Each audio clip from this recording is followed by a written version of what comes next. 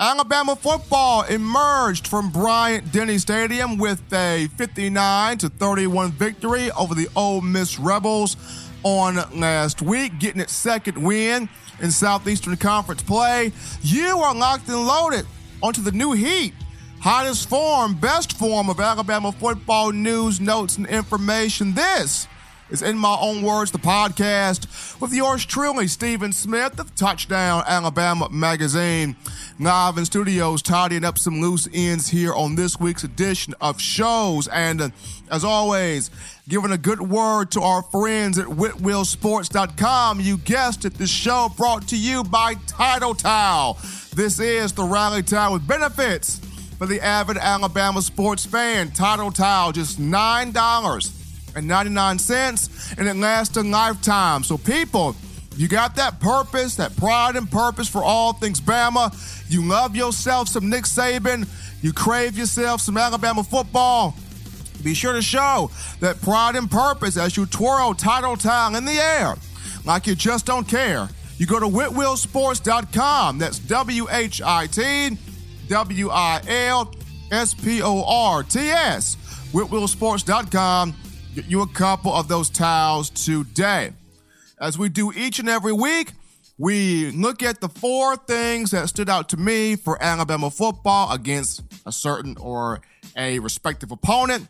And this week, that would be the Mississippi Rebels. And the number one thing that jumped out to me is I got a chance to sit with quite a few National Football League scouts in this matchup. Scouts from the Jaguars, the Dolphins, the Titans, the Falcons, the Steelers. There were about 8 to 10 pro scouts at this game. And while people look at Jerry Jeudy and Henry Ruggs III as 2 guys that can be drafted in the first round at wide receiver for the Crimson Tide, is it time that we throw DeVonta Smith in there as well? I mean, would we be far-fetched to put Smitty in the first round also, because he had guys in the press box mesmerized over the weekend? I mean, 11 catches, 274 yards, 5 touchdowns, a career day. His outputs in yards and scores, we're talking about single game record stuff for the Crimson Tide. And Tua Tagovailoa has a way of vibing with all 3 of these receivers, well, 4 including Jalen Waddle. But if we pull Waddle out of the equation for just a moment here, he has a way of just vibing on a different wavelength with Jeudy, Ruggs, and Smith, and it's incredible. I mean, A.J. McCarron had a vibe with Kevin Norwood. It's like they could speak the same language. With Tua Tagovailoa, it's different because he has a feel for Jerry Jeudy.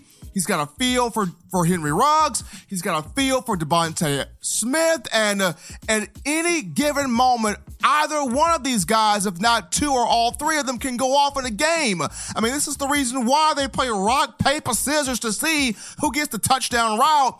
And today, 2nd and 26, hello, does it again. And Smitty, the hops, the hands, the athleticism, the route running, he's a guy that, even though he's not a featured wide receiver, he's not a number 1 guy, just finds ways to make big plays. And at this point, Alabama fans, you could potentially be looking at not just 3 Alabama wide receivers going in the first round, but the 3 wideouts for the Tide, they could all be the first 3 guys taken just at that position back to back to back.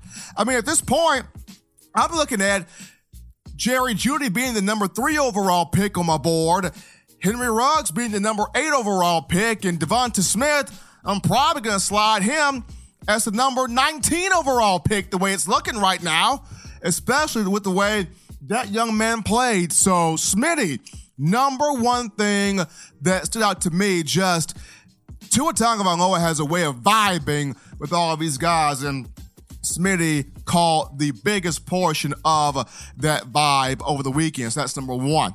But number 2 thing that jumped out to me in this matchup is the Alabama run game. Offensive line, Deontay Cornbread Brown back in action. Also, Kendall Randolph, who's made the move from offensive lineman to tight end. You saw a consistent push in the run game. Now, it wasn't like the New Mexico State game where you had, all the explosive runs, but there was a consistent 4 yards here, 5 yards here, 6 yards there. Alabama able to push the pile, create some running lanes, create some opportunities.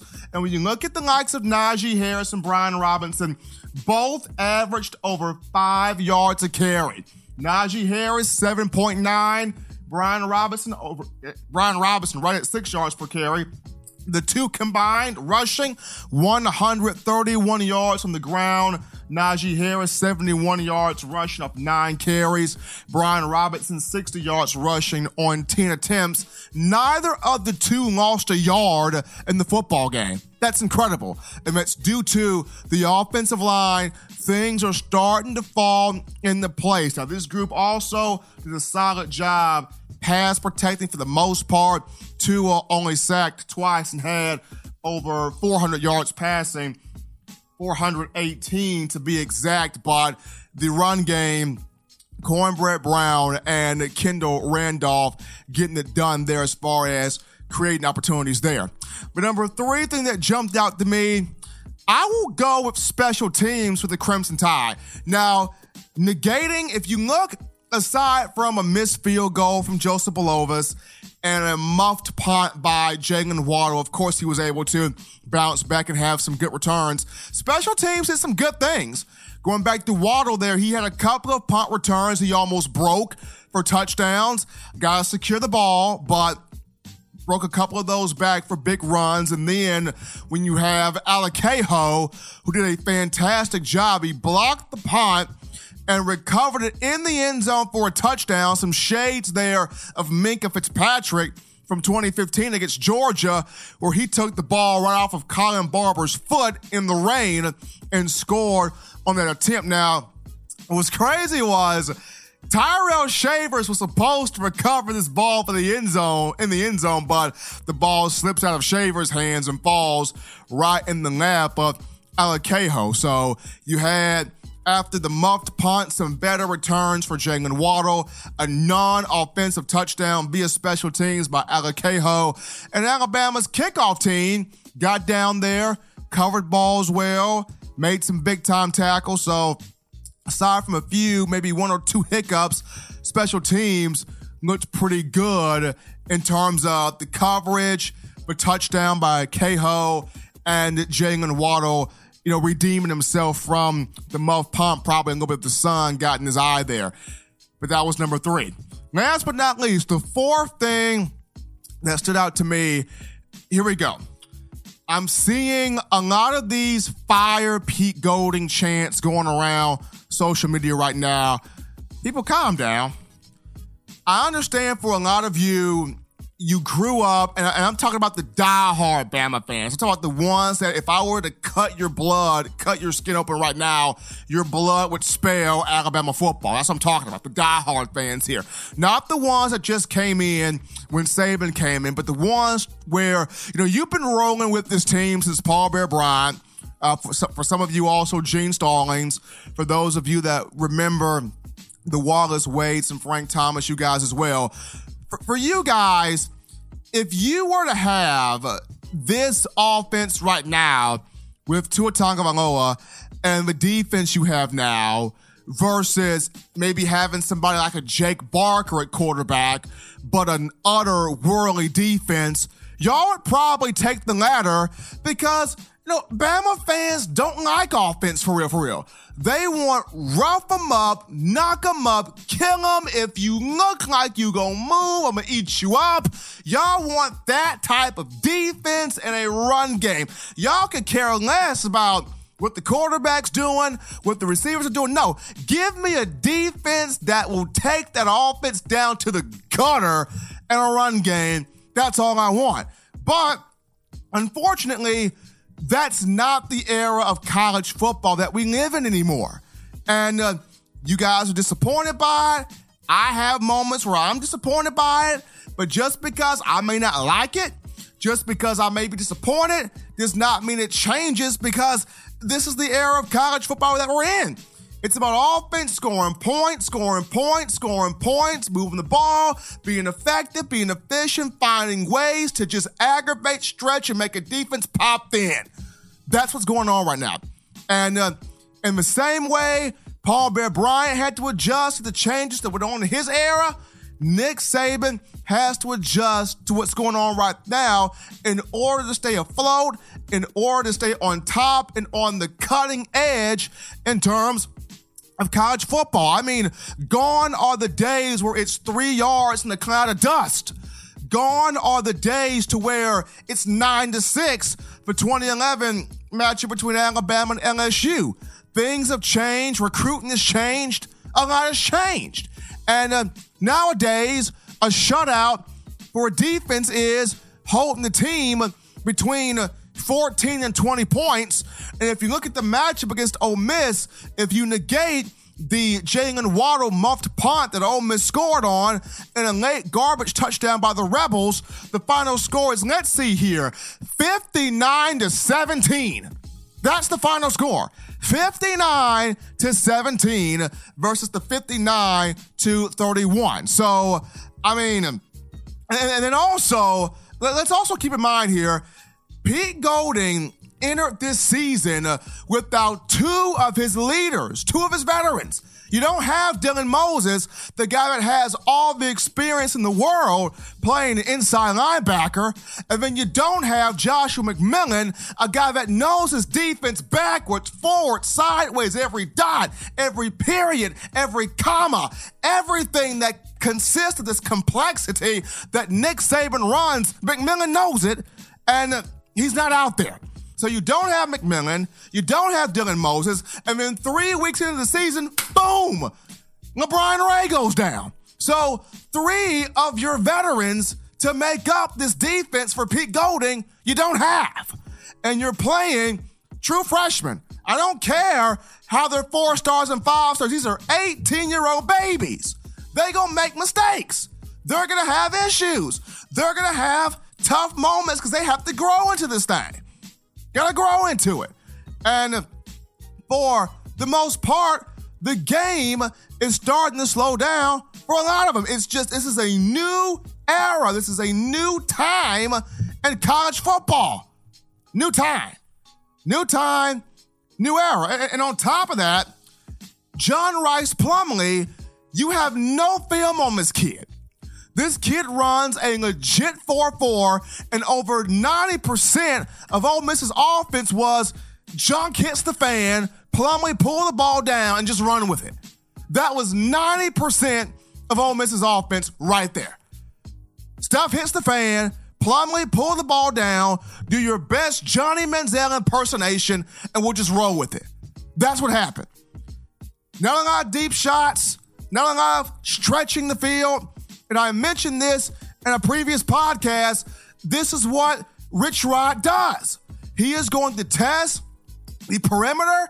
He is going to test the initial quickness, the lateral quickness, the attention to detail, the discipline. He was going to test a lot where his Alabama defense is concerned. And for the Crimson Tide, the biggest thing moving forward is being able to have that backline pursuit against the run. Got to be able to stop the run because the Rebels did rack up 279 yards rushing, with 109 of those and a touchdown coming from John Rice Plumlee. So you got to stop the run. That's the biggest thing. But all of this, fire Pete Golding, it's pretty much uncalled for. Just seeing how, new day and age in college football, people.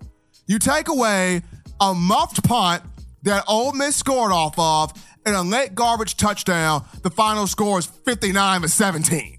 So there you go. Tide, for the most part, got to be able to have the backside pursuit and stopping the run, spying the quarterback. It's a mobile quarterback, and also got the bye week, which comes in at a perfect time. You get some guys back healthy. So, man. Running through this again. Things that stood out to me in this matchup.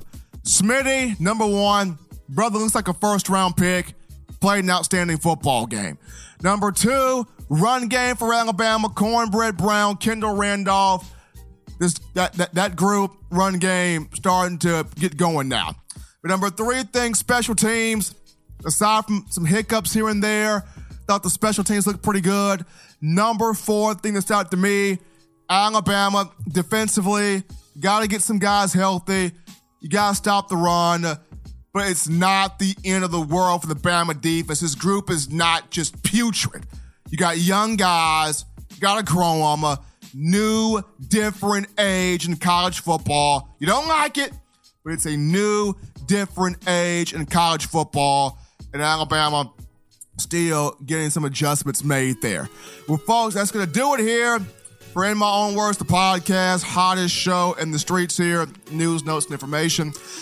You can download the Touchdown Alabama Magazine app. Get acquainted with that right now. Just stay in the know. You can download that on your iPhone via the iPhone App Store if you're rocking Team Apple, Google Play Store. You got the Android phone, podcast options listed at the bottom of the screen here. Check those out. You also subscribe to TDAlabamaMag.com and Touchdown Alabama Magazine on YouTube. Get with the site, folks. Over 1 million video views and over 5,000 subscribers strong. Thanks to you, the fans. When we return for next week's edition of shows, we're going to continue the conversation of the draft projections. We're going to dive back into that because I've been able to update my board here some, so we'll touch back in on that. But for all of us here at Touchdown Alabama Magazine, I'm yours truly, Stephen M. Smith. This has been In My Own Words.